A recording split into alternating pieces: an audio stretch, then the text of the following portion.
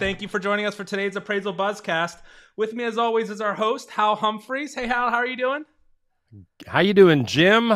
I'm doing great. We have a really interesting topic today. We're going to be talking about something most appraisers are not talking about yet, and they need to be talking.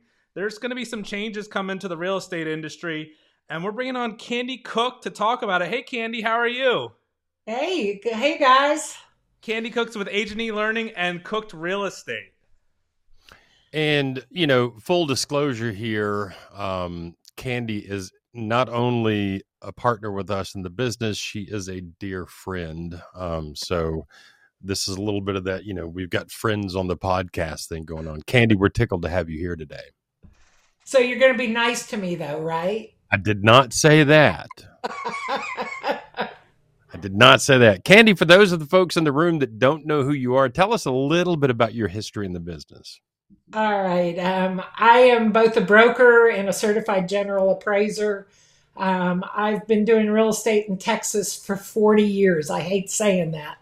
I've got my broker's license in Colorado and Tennessee also. Don't ask me why. Don't ask that question. So I've been floating around this world for a long time. Now I teach. And so what you're telling me is you have a really good bit of experience in not only telling people what their property is worth, but helping them sell it as well. Yeah. Well, for those of you in the audience that don't know who Candy is, if you ever get a chance to take a class from Candy, do it. She is an engaging presenter. She knows her material inside and out. She does a lot of work with us over at Agent eLearning. She also does some work with us here at Appraiser eLearning. So I'm really excited to have you on the show today, Candy. I'm going to do this real quick. I'm going to take a short break and hear from one of our sponsors, and then we'll be right back. Need a profitable PDC solution for your clients? Jaro's appraisal management software makes the process faster and easier. With Jaro, you can order standard appraisals, inspections, and hybrids, all on one seamless platform. The software also gives you everything you need to manage new vendors by taking care of background checks and letting you shop from a pre-vetted panel of inspectors with a wide range of credentials. Get started with Jaro today at TryJaro, that's tryjaro.com. Welcome back, everybody. I'm Hal Humphreys. You're listening to the Appraisal Buzz. I have Candy Cook with me today. Candy, we're here today to talk about one specific thing, and that is the National Association of Realtors. What is going on with NAR these days? Ooh. Now I can't believe it, but there are people who say, what lawsuit? I think it's kind of interesting.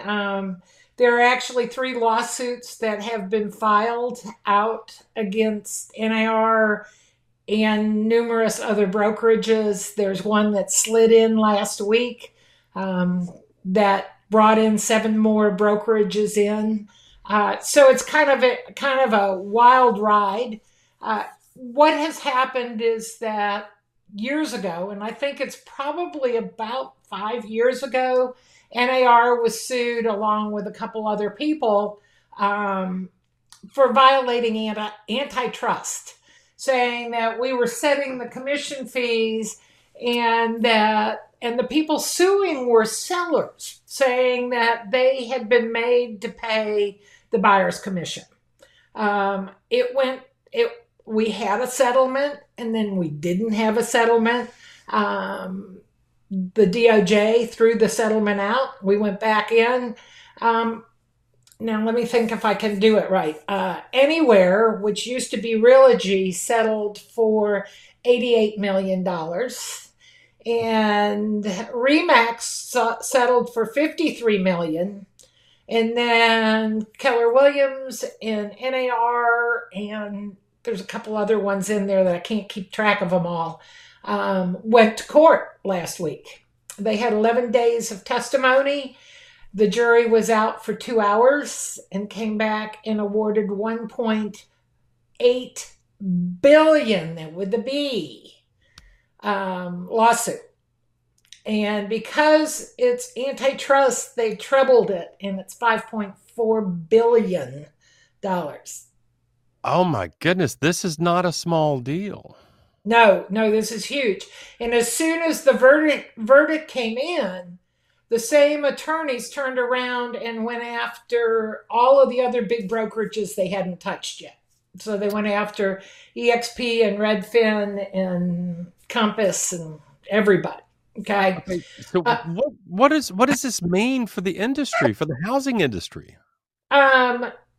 It's pretty terrifying, Hal, because what they're saying is that the sellers had to pay the buyer's commission. Okay. It's been set up this way forever. Okay. And I'm not saying it's right or wrong, but what they did is when the listing agent went in, the listing agent would talk to their seller and they'd say, okay, if I get paid this much and I pay this much to buyers who bring us a valid buyer, we can get your house sold. And what they're saying is, no, the sellers don't want to pay that anymore. Okay. Well, we got a couple issues in there. Number one, VA says that the VA buyer cannot pay any commission out of their pocket. None. So what this lawsuit means is that VA we just threw them out. We just threw them away. Okay. Many first-time home buyers don't have the money to pay the commission. Okay. So there's another one. And the lenders don't want to wrap it into the mortgage. So we might not have anything there. So one of the things that we see coming at us is that the buyers go unrepresented, which in my mind makes me just go into a panic. I'm in Texas. In Texas, they have a law, the Deceptive Trade Practices Act, so that the consumer can sue very easily if somebody makes a promise, like if they promise there's something there and it's not, or they promise something's not there and it is. Consumers can jump in that quickly and file a lawsuit. Now, think about this. We have the seller and the listing agent don't want to pay for a buyer's agent. Buyer can't afford to pay for a buyer's agent, so buyer is unrepresented. And these license holders are making promises to these poor innocent buyers about things. The lawsuits we're scared of them. Frankly, it's terrifying. It is terrifying. And when you talk about a buyer's agent and a seller's agent, a buyer unrepresented, the seller's agent has a fiduciary responsibility to do everything they can for their client, which is the seller. They don't have any fiduciary responsibility to the buyer. We have to treat them honestly. That's it. We don't have to tell them anything. Okay. So, Hal, as appraisers, I've started questioning this, and I've thrown it at some of the appraisers, and they've gone, "Oh, we don't care. That's not our problem." And I said, "Well, here's the thing." I said, "So what happens when the buyer does agree to pay the commission to their agent? Okay, so are they still going to offer the same amount to the seller, or are they going to reduce it a percentage?" And I'm going to tell you how I actually did a transaction like this a few years ago, and the seller refused to pay commissions. So my buyer said, "Okay, we'll pay your commission." And they offered 3% less than what the seller was expecting, and the seller was mad. And I had to go back and say, "Okay, you can have the full price and pay me, or you get the price that the buyer has proposed and you don't have to pay the commission." What's that going to do to the sales comparison approach? Wow. So, I mean, at the end of the day, so as a real estate appraiser, math is kind of where we live. So if the seller doesn't want to pay buyer's part of the commission. And the buyer comes in and says, well, that's fine. Don't pay it. I'll offer you 3% less. The seller has, in fact, just paid the buyer's commission. How is it that I think it's the lack of ability to do math. I don't think people are hearing this. Why would you go into this? And why would you, okay, I want to sell my house. I'm going to offer a fee to the buy side because I want them coming and I want to get this deal done. And I want somebody taking care of those people and making sure that I don't have any issues on my side. Right. It seems incredibly foolish for any of the parties to come to the table without an agent representing them. You know this as well as anyone, the ins and outs of how to even write a contract, get a sale closed, all that business is just, it's complicated. And most first-time buyers and a lot of just people that have bought 2 or 3 houses, it's confusing. They don't have a clue. So Hal, some of the things, people kept talking 3. I'm going to use the word. I've almost removed 3 from my vocabulary. Because people would go standard or the usual or everybody or whatever. It's always been negotiable. So let me walk you in, and I come in from a different side, and I'm not sure all the appraisers and everybody understands this, but we have a code of ethics that we have to use, okay? And the code said that, we offer cooperation. And with that cooperation does not necessarily mean that we owe compensation. Okay? So if I, as a buyer's agent, want to be compensated, I have the right to go to the listing agent before I ever show the house and say, will you pay me X? I don't know. It could be 1, it could be 3, it could be 10. I don't care what it is. Okay. And all right, let's be clear. I think one of the problems that the general public has is we can talk about it's fully negotiable, and I've seen it negotiated back and forth, but everybody across the country has in their head 6% commission, 3 to the buyer's agent, 3 to the seller's agent. And everybody's afraid to say it, but that's what everybody thinks. We don't think it's there anymore. We think that we've had all of these new models have come in with flat fee, and we have the 1%, and we have all of these different things. So the thing is, and I looked at the dates, I think it's since 1999 we have said that you're supposed to negotiate your compensation before accepting cooperation. I mean, it's been in writing. Do you think anybody's paid any attention?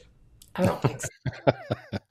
Well, I tell you what, I'm going to take a real quick break. We're going to hear from another one of our sponsors, and then we'll be right back after this. Did you know that NAN hosts quarterly discussions with our appraisal panel on bias, inclusion, equity, and diversity initiatives that impact the appraisal industry? The topic of bias in the appraisal world will remain at the forefront of legislative, agency, and lender priorities well into the future. At NAN, we believe that intentional bias is only a very small fraction of the underlying issue, and that outdated policies and regulations and unconscious bias are of far greater concern. It's our hope to work closely with the appraiser community as partners in an endeavor to improve processes and procedures and ensure equitable treatment for all valuations. Learn more by visiting nan-amc.com. So, welcome back, everybody. I'm Hal Humphreys. You're listening to the Appraisal Buzzcast. I've got Candy Cook on today. She is a realtor, she is a broker, and she is an appraiser. She is also an instructor here with Appraiser eLearning. She's an instructor over at Agent eLearning. We've been talking about the lawsuits, the recent one last week or early this month that settled, or that actually went to court, was tried, and the jury came back with a verdict. Candy, do you mind to go through those numbers one more time? Okay, the verdict came back and said 1.8 billion, and I have to make sure everybody gets the B in there because it's antitrust. They treble it. And so it went to 5.4 billion. Good heavens. So, and I'm assuming this is a class action lawsuit. There were several parties that were okay. Okay. Absolutely. All right. It's okay. So one of the things, Hal, we talked about it, but we didn't really say much, is it's going to get appealed. There's no way that it's not going to be appealed. Okay. Right. I don't care which way that verdict went last week. It was going to get appealed. Our comments have come out and said, we think it'll go all the way to the Supreme Court. I'm not an attorney. I'm not any of this, but there's no way that this isn't going to go all the way. Oh yeah. And it's going to be hard on the appeal. It's deep pockets to file that appeal. So yeah. Well, let me ask you this, Candy. You know, we speak primarily to the real estate valuation world over here on Appraisal Buzz. You know, the people that tune in are AMCs, appraisers, lenders, and vendors in this space. Here's the question. What can AMCs and appraisers and lenders do to get through this, to deal with this? I think that we're going to need some classes, some education on it. You know, I've walked both sides of the aisle on this thing, and I don't think that most of the appraisers understand. When I came into the business, and yes, I'm one of those old ones, we were still part of NAR. We all were together. I didn't have a license. I just worked under my broker's license and all of this. I understood both sides. We have a lot of appraisers who have never tried to sell a house, never understood this. You know, when I got licensed in 86, the contract was 4 pages long. It's now 11. Okay. And, you know, part of USPAP says we got to analyze the contract. Do you think that our appraisers understand that there's stuff in that contract now that we're going to have to look at to make sure we're not going to get slapped upside of the head? And I can't say it any other way. Yeah, no doubt. And you know, USPAP says very clearly that if the contract or any pending sales of the subject property are available during the normal course of business, the appraiser is to analyze that contract to see what, if any, impact it has on their valuation. So, you know, the ability to read through that and understand what it's saying, and if we're having multi-billion-dollar lawsuits over how agents on both sides of the negotiation are getting paid, and people are monkeying the numbers on the contract to make that work, then it very well may have an impact on the price in cash for a piece of property today. What's the one thing you would say to appraisers today to take away from this? What's the one thing you want them to think about? They got to understand how the negotiation goes on. Okay. And I know that sounds nuts, but people just see that whole number being thrown out there. And I think the appraisers, if they can get their head around that negotiation, where that money's going, you know, I think we're going to see people play with closing costs. We're going to see with concession. We're going to see with, I think LTVs are going to look a little weird. Yeah. And I know a lot of times appraisers are like, no, that's not our part. Well, yeah, it is now, because that lawsuit just threw it right in the middle. Right. Well, Candy, I can't thank you enough for taking the time to be with us today. I always enjoy talking to you. It's good to see your face. When are you going to be in Nashville next? Mid-December. Awesome. Well, I hope that I get to see you when you come to Nashville. Jim Morrison, if you're in the room, do we by chance have an anonymous appraiser question that Candy and I can We try to do, answer? and this question was from the Ask the Appraiser forum with John Copelis. I know we talked to him recently, but this one says, I'm a modular builder in Texas, building homes both on and off metal frame, and they've all mounted to a permanent foundation. We have paperwork from the state of Texas that certifies our homes are site-built real property homes. When it comes to modulars built on frame, appraisers want to appraise it as a manufactured home. How do we get our homes appraised? Candy? I actually watched that conversation. The thing is that modular is a whole different beast, and I think we got to quit saying. I still hear mobile home. I swear people are still using it. The stick builts or the modulars, we got to find affordable housing for people. State of Texas has already said they're not manufactured. I think it's going to take some work, and I think from the builder side, he's got to give us as many specs and all the information. On the appraiser side, I think you have to get rid of the bad feelings over manufacturing, because I don't know about I know how in Tennessee you guys had the rapid inflation on housing and everything. Yeah. Who's going to have a place that they can afford to live? Yeah. Let me ask you this, Candy. So if it's a modular home, a kit built home, does it have HUD tags? No. And it's really clear that it doesn't have HUD tags. And it follows IBC, International Building Code. You know, I would suggest that if it doesn't have a HUD tag, then I would address it as a site built home. Absolutely.